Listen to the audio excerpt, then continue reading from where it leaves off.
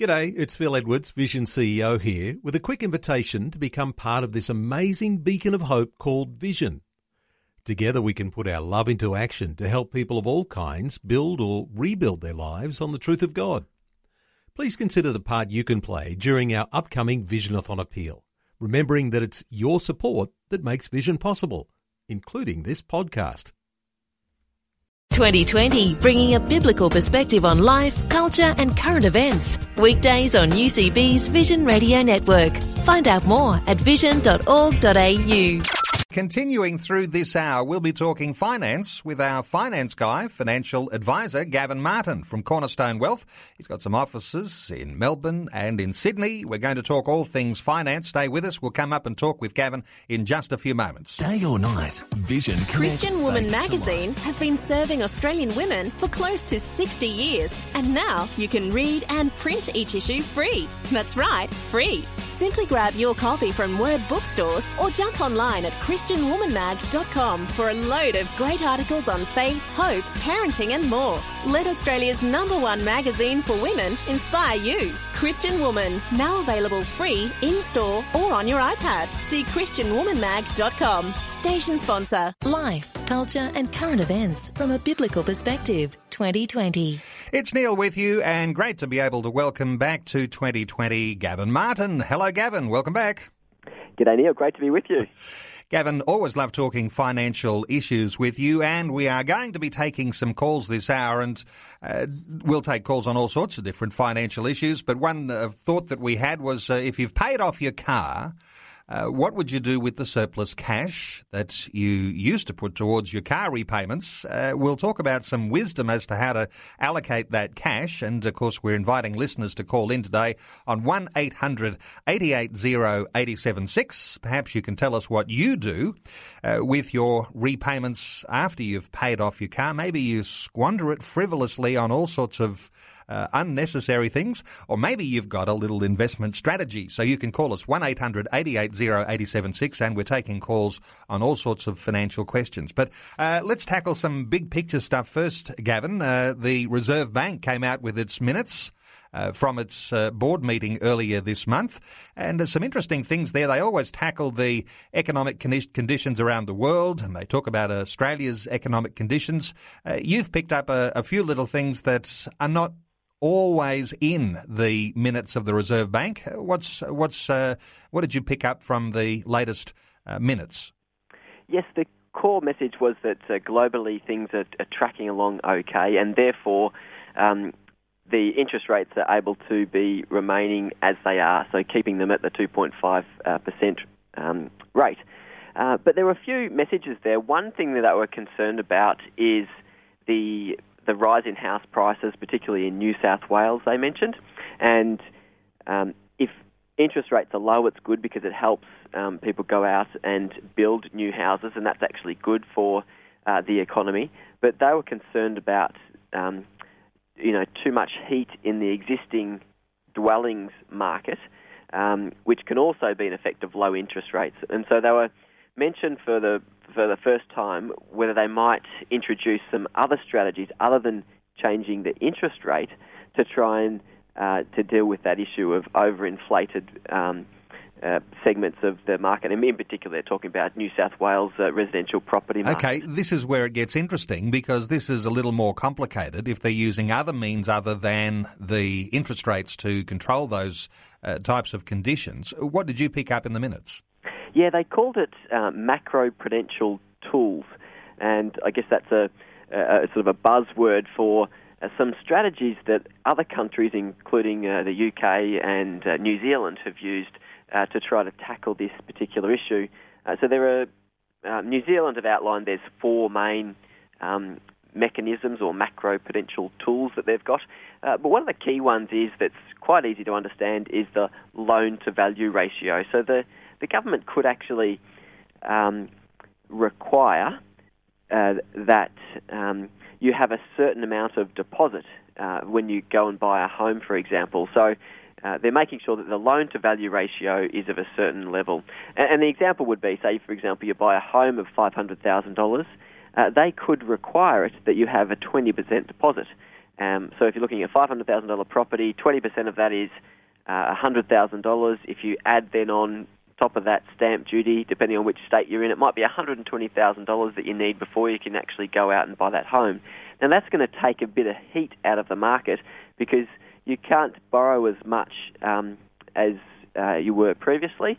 And the government's not actually suggesting, or the RBA is not actually saying that they're going to do this, but they're saying that they might think about putting some of these mechanisms in place. A lot of banks do seem to have some of those sorts of conditions on home loans where they require a certain level of deposit. But what you're saying is that that's not necessarily been set in stone, but the government could actually legislate to have that set in stone if the Reserve Bank leaned that way. Yes, exactly. The structure that banks work under at the moment is that they would prefer to have at least a 20% deposit or even more, because that means that their lending book is more secure. There's less risk involved with it. But if, for example, somebody wants to buy a home with only a 10% deposit, the banks often still allow it, but to mitigate the risk of default, they require that the purchaser have mortgage insurance. So basically they're transferring some of the risk over to the mortgage insurer, whereas I guess this approach is more of a legislative approach to saying, no, you can't do that at all. Even if you're taking out mortgage insurance, you're not able to do it, and therefore it takes a little bit of a heat out of the market. Coming back to those other issues in the Reserve Bank's minutes, where they give a rundown of what's happening internationally, and then they look at the Australian economy, they are talking about things looking pretty stable at the moment. And building on those things, when you mention house prices soaring in states like New South Wales, is that because you think of a whole lot of money coming in from China, an international investment boom that's going on, and how would that affect someone who was just trying to get into the housing market here in Australia? They're big questions, aren't they? Yes, there is a flow of money from China. I read some articles the other day, multiple $1 billion of money coming in. I look at our local area as well, and I see the significantly higher prices being paid, and there's speculation that it's all coming from the money's coming from China. So that is a big influence on prices. But I think then people see the rise in prices and get on board. It's the whole bubble effect where you don't want to miss out on the rising markets, and so people then leverage up higher than what they potentially should. There is potentially economists are thinking that the next interest rate move, whilst the RBA is saying that they're stable right now, interest rates are stable and looking like staying the same unless there's other changes, some economists are thinking that there could actually be one further decrease in rates, because if the federal government has a tough budget and cuts back significantly, then there might need to be some further stimulus there to keep the economy going. So for first home buyers, Gavin, we ask this question sort of regularly. Is it a good time to be a first home buyer in the market and get on board? Because if there is, the potential for prices to continue to rise, does that mean now's the time to move? What are your thoughts?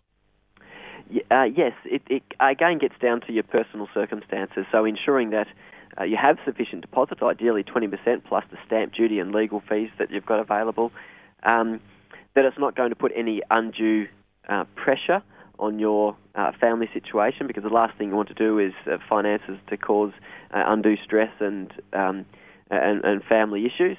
And if it makes sense in that you have sufficient time to actually live in the property so that you don't have to sell it in a short amount of time, because that would then mean that you could potentially take a loss on it if markets do move.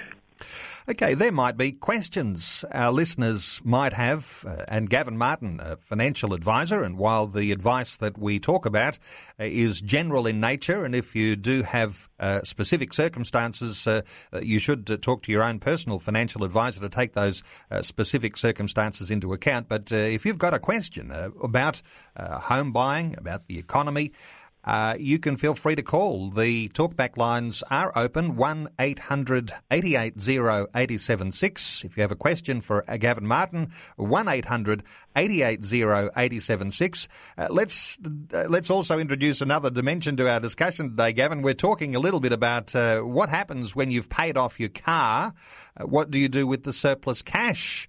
When you used to put that towards your car repayments, what do you now do with it? And there might be listeners who can contribute to our conversation on this. Tell us what you have done in the past.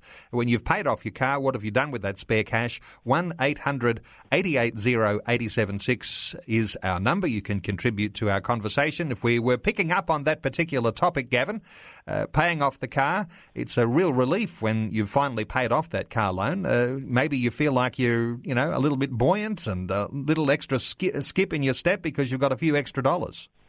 Yes, certainly. Whenever you pay off debt, whether it be a car loan or a credit card or even a family home, it does relieve that pressure. There's that big burden that comes off your shoulders. So it's interesting.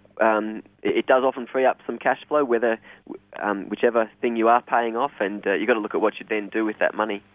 Well, we'll invite listeners to call and give us your impression of what you do. Perhaps you decide that that's going to go towards that long-anticipated holiday. Tell us what you would do if you got your car loan paid off, those extra repayments. What would you do with them? You're on 2020. It's Neil Johnson with you. Our special guest this hour, Gavin Martin from Cornerstone Wealth. We're talking through all issues finance. Gavin, and we're talking about what happens when you've paid off your car. Well, the car is a huge expense for a lot of families, and families that have got 2 cars, even 3 cars. There's a treadmill you're on with perhaps car payments. It is certainly some relief when you finally get to the end of one of those loans. It certainly is. It's a relief that you can take off your shoulders. But it's really interesting what people do because a lot of people just default to the next step on the process or the next thing on the on their plan is to, now I've paid off that loan, I'll go out and buy a new car and take out another loan because I can do that now. I've paid off that loan. But there are other options for you. You might just choose to drive that car for a little bit longer and spend the surplus on a holiday or other fun things like that. Or you might put the payments towards further debt repayments, whether that be the mortgage or other debt that you might have. Or you might even think about saving the money that you're putting towards the car loan into a car saving account so that you can pay cash for it next time. Or you might invest the surplus as well. So I'd be interested to see what people's views are on this. Interestingly, a little aside here, I was in a conversation just recently where somebody said the reason why the car industry in Australia has struggled so much is because people aren't buying new cars. If we all had a plan to be able to save towards and ultimately buy a new car, it might have contributed to some level of saving our motoring industry. But that's not necessarily the case. It's probably beyond saving now. But that is a valid point, isn't it? It is a valid point, but I think it would also then often take longer for us to save up that deposit, and therefore we'll be potentially buying less cars because we'll be driving the existing car that little bit longer. I think one of the real stimulus for the car industry is the whole concept of leasing a car, so not paying for it up front at all, but borrowing all of the money that you use to pay for the car and then paying it off over time, whether that's salary package through your employment or whether it's just a private arrangement. But that was one of the key things that has boosted the car industry. But it doesn't always boost your own hip pocket. But there's some other issues too we want to tackle today, Gavin. Credit scores. There was some changes that came about, I think it must be just over a week ago now, where our credit scores are being reported more often and more accurately to financial lenders, financial institutions. Yes, a significant change that occurred was that financial institutions needed to report if you defaulted on a debt repayment, if it was older than 60 days. Now they're reducing that significantly so that I think you can be up to like 5 days overdue on your payment, and that will get reported and be included in your credit score. So it has some large implications. A lot of the commentary around the change coming into play is around those people who are poorer are potentially going to be impacted more because they might be defaulting more on them. So it's actually going to be more challenging for those in difficult circumstances. But it's something to be aware of, that if you aren't paying your debt repayments on time, that it could impact you. And if you, do it consistently, it will impact your credit score, and then it can mean that you'll pay more in terms of the interest rate when you do go to borrow in the future. And, of course, there are these credit scores being kept on each one of us. When we do go to even, we're talking about buying a new car, or whether it's a home loan or whatever it might be, whatever loan you're applying for, this credit score counts as to whether a financial lender will actually lend you any money. Yeah, there are lots of things that go into the credit score, and one of those includes how many times you've applied for some form of debt or credit card. And the other one is the other major one is how often you are late on your repayments. Interestingly, it generally is confined in Australia. The results of the credit score are confined to further lending, whereas in the States, your credit score can have an impact on your job prospects, because they'll say, well, what's your credit score? And that can provide an indication to them of your situation, and then you may or may not get the job based on that credit score. So at least in Australia, we're not at that level, but with these shorter timeframes on reporting, that it can have more impact on your particular scenario. Is it something, though, you feel like we perhaps should keep in the back of our mind when it comes to credit scores, that we may well follow the US track, and credit scores could be something that everyone we have contact with will have access to, and perhaps be even able to hold those things against us? Yes, I think it means that we should pay more attention to it when we are late in our payments. Some people are concerned that simple mistakes can sit on your credit score for a long time. So I think a couple of people said, look, my electricity company keeps on, or the postman keeps on posting my electricity bill to my neighbour, and my neighbour just returns it to sender, and then by the time I get the bill, I've paid it late, and then that would affect my credit score. So there are little intricacies of how it works that could negatively impact you in some scenarios. But I think we tend to follow the US, so I think there's going to be more and more emphasis put on it over time. Just going through the potential scenarios there, you could be off for a holiday for a couple of weeks, and your bills could arrive in the mail, and you could be late on those, and you'll end up with a little black mark on your name. Yeah, exactly. I guess they would look at the whole your whole history, and that's the idea of it, that if that was just once off, it wouldn't be a significant impact, and if you paid it back as soon as you got back, then I think it would have minor impact. But if it was a consistent thing, that would definitely have an impact. And Gavin, you'd be aware that you can, in fact, review your credit score. Those companies that keep the scores, you can challenge those things that are on there, and you can try and have those black marks cleared from your name. Is that something you advise people to do? Yes, I actually looked up my credit score a number of years ago, and mine and my wife's, because my wife lost her purse, and one thing that you can do when you look at your credit score is to check if somebody has applied for credit cards under your name, if they've got your details. So it is good to check your credit score. I just tried to look at Vita as one of the main organisations that provides credit scores. I think Dun & Bradstreet might be the other. But I just tried to get it before today's interview, and it looks like they're trying to channel you down an annual fee to access them at the moment, whereas I was able to access it for free a couple of years ago when I did it. So I'm sure there would be a way of accessing it for free. It's just a matter of finding that mechanism. So check your credit score now, because you'll be charged to do that eventually. So there's something certainly to be aware of. 2020 on Vision. It's Neil with you on 2020. Our guest this hour is our financial advisor, our finance guy, as I like to refer to him, Gavin Martin from Cornerstone Wealth. Gavin, we've been talking about what happens when you've paid off your car loan. What do you do with that surplus cash flow that used to go into your car repayments? Now you've got a few extra spare dollars. What do you say to people when you're in a conversation with them, perhaps even in a professional sense, they're giving advice on what you should do with that spare cash. Is there a rule of thumb as this is what you do? Yes, definitely there is. I would encourage people, if they have paid off their car loan, to break the cycle of taking out car leases, or sometimes called fleeces by some commentators, and put the money towards a savings account that they can use to then buy a new car in a number of years once they've saved up the funds to actually go and do so. Pay cash for that car rather than taking out a lease. It's incredible the amount of interest that's paid and the fees that go into those lease arrangements.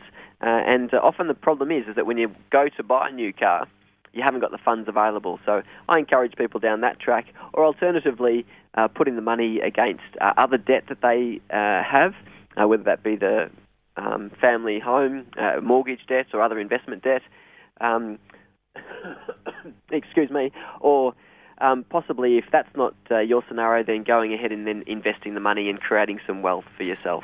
So you're putting the repayments towards debt, or you're putting it towards a new car loan because cars don't last forever. Eventually, the one you're driving is probably going to wear out or get to a point where you want to trade it in and get a better one, perhaps even a new car, or then move it into some level of investment. So that's going to depend. Everyone's different, different circumstances that people are under. What about the issues of, you mentioned leasing. There's all sorts of ways that you can buy a car. Of course, you can have a bank loan. You could have finance company loans. Is there any better one of those when you're talking about how you pursue buying a car? Yes, I encourage people to pay cash if they possibly can. The next best option is if you do package it through your salary. If you're not going to pay cash, then that's probably better because you get some tax advantages through doing that. Then I guess it's about a personal loan, and that's probably the least desirable scenario. You could then also use your mortgage as well. But ideally, you wouldn't actually borrow to invest in assets that go down in value. That's generally what, from a financial perspective, you would avoid. And it's interesting, when you come across somebody who's in a bit of stress, debt stress, one of the quickest and easiest wins that you can get on the board is often there's two cars that are worth $20,000 to $40,000 each. You can quickly sell those cars, pay down the loans, buy $2,000 or $3,000 cars, and they've generally taken sort of $500 to $1,000 off the monthly budget, and they've reduced a lot of pressure from their living circumstances. So it's just a little act of humility there, is not driving the newer, brighter, shinier car, but actually going with something that's a little more second-hand, but the payoff is big, isn't it?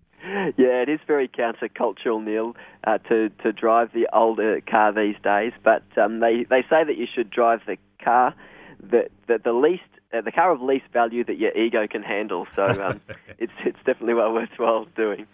I can't recall if I've ever spoken to you about this before, but there was one scenario I came across some years ago where a friend was paying a very high car loan repayment to drive a nicer car because in church life there was a sense in which there was a feeling that you should drive a nice car in church life. Now, that's got a whole lot of big issues to do with it. What are your thoughts when it comes to the idea of keeping up with the Joneses, and particularly the other cars in the church car park?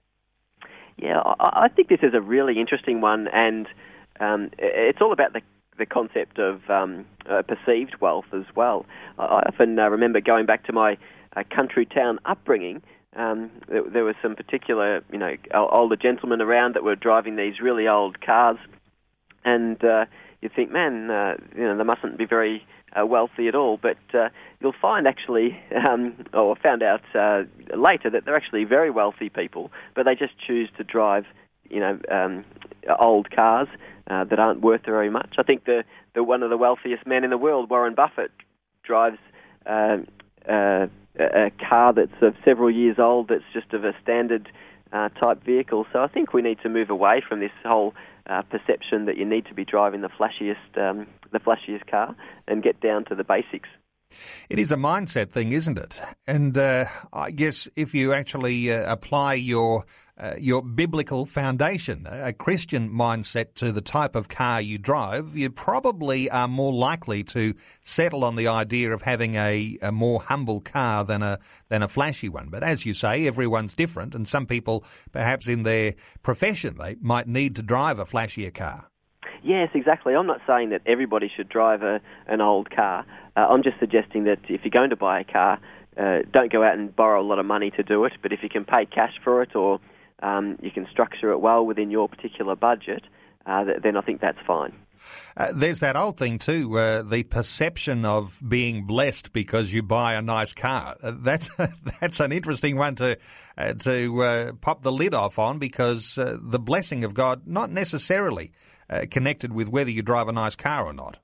Yeah, exactly. I was in a group a number of years ago, and I guess as part of that group we would pray for people's circumstances, and one of the gentlemen in the group said, we've been blessed by the bank allowing us to take out a car loan so we can buy a better car. And I really struggled with it at the time, because I thought, is that a blessing to have more debt to go and buy a car that's going to decrease in value? And I guess for his particular circumstances it may have needed to meet their particular need at the time. But I really struggle with the whole concept of, is that a blessing or a curse at that particular time? Well, we've been talking about what you do when you pay off your car. What do you do with that surplus cash flow that used to go towards your car repayments? Now, Gavin, once you've paid off the car, you might have been the sort of person who, lives fairly close to the bone, not a lot of spare cash, but all of a sudden you find yourself in the situation where you've got a bit of spare cash. Does that put you in the realm of being a person who perhaps is ready to become an investor? Because sometimes you need that extra spare cash to think about how you might invest. What is a good definition for an investor? Is it a person who's just got millions, or are we all investors if we've got a few dollars spare? Yes, I think we're all investors when it comes down to it, and it's just a matter of how much we're going to invest, really. For that person who's a bit close to the bone and has created some surplus cash flow because they've paid off their car loan, they can start to invest and use that money wisely to achieve what they want to in life. Okay, let's talk about being an investor. If you did have, and now look, it's going to be different for every car. Let's say your car repayments were somewhere around $100 per week.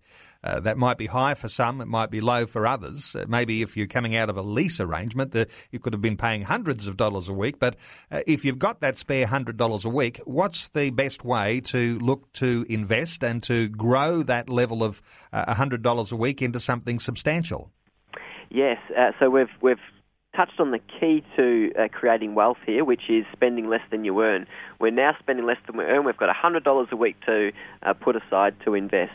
The key, we can go back to those concepts of paying down any consumer debt and credit cards, car loans, other debt. But if we're at the point we're at now that we want to invest, the first question we need to ask is, what structure are we going to invest in? Are we going to invest in your own name, a joint name, in a trust, a company, in super, or through a first home saver account, for example? So the first thing to decide is, what structure will I invest in? And often the simplest with $100 is to invest in your own name in a high-yielding bank account and accumulate several $1,000s, and then you can start to think about doing something more interesting. Interesting, the name of your business, and we always make reference to it. It's Cornerstone Wealth. People come to talk to you because they're interested in structuring the management of their finances so that they can create some level of wealth. If you've got that spare few dollars to make a start, what do you normally say to people who are not necessarily super wealthy, but they've got to make a start and they've got to change their thinking about the way they deal with money?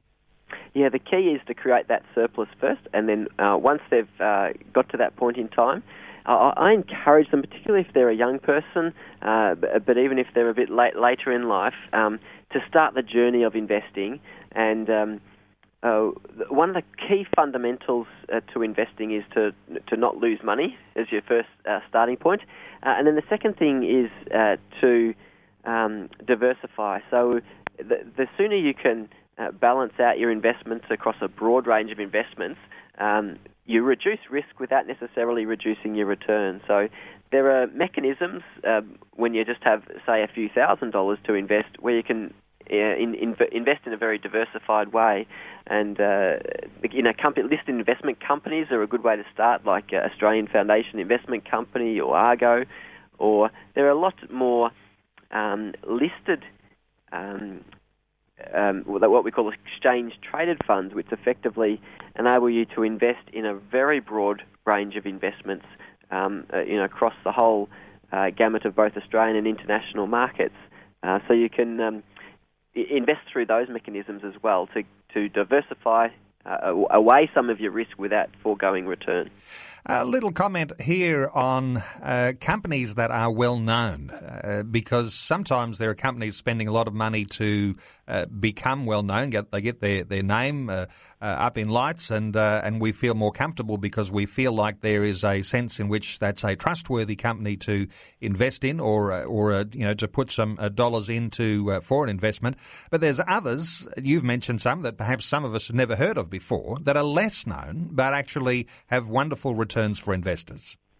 Yes, you've hit on a really interesting point, Neil. And there is a couple of gentlemen, Ken French and Eugene Farmer, who, through the Chicago Business School, researched where return came from. And you've hit on one of the indicators of return, and one of those is being a large stock versus a large stock versus a small stock is a big indicator of the level of return. Because if you look at, for example, a BHP, if they go to the bank and borrow some money, the bank is going to give them a very favourable rate because they're big and they're well known and they've got credibility.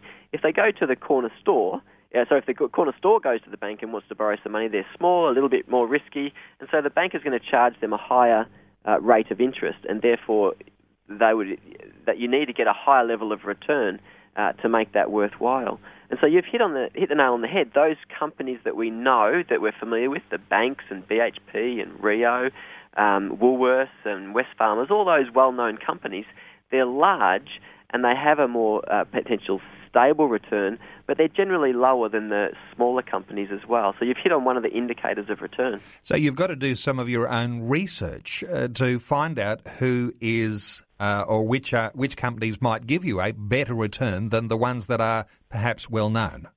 Yeah, exactly. And so one of the indicators is how large they are. One of the other indicators is whether they're called a value company or a growth company. And so the way that you can define that is if you're a value company, the value of your shares, so the number of shares times what the share's worth, so 100 shares, and if they're worth $10, the valuation of that company is $1,000. But if the assets that the business holds, whether that's plant and equipment, if that's worth roughly the same amount, it's a value company. If it's quite different, if the assets that the company own is worth, for example, $1,000, but the shares of the whole company are worth $4,000, that's more likely to be a growth company. And so there's more potential for higher earnings within a value company, but there's higher risk as well.